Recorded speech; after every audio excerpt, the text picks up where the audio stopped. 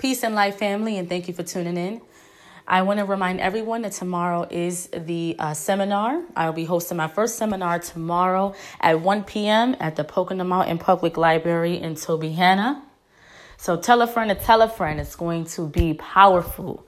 We're going to talk about the power of preventative medicine, the power of healing, and how to heal yourself through necessary tools that are hidden in today's society. So I will definitely be dropping the bombs. Do not forget to show out, come out and support.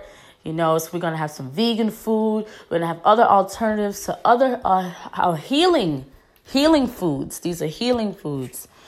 So please do not forget to comment on and share any ideas and testimonies and questions that you may have regarding this topic. And I would also be talking about the art of iridology and many other ancient techniques that were used thousands of years ago to detect dis-ease. So please do not forget to come out and show out and support. Also, if you cannot make it, you can always tune in to this podcast. We'll be streaming the entire event live.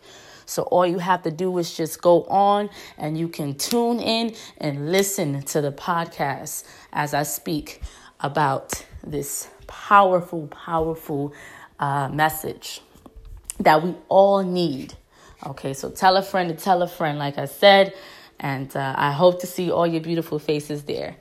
Okay, peace.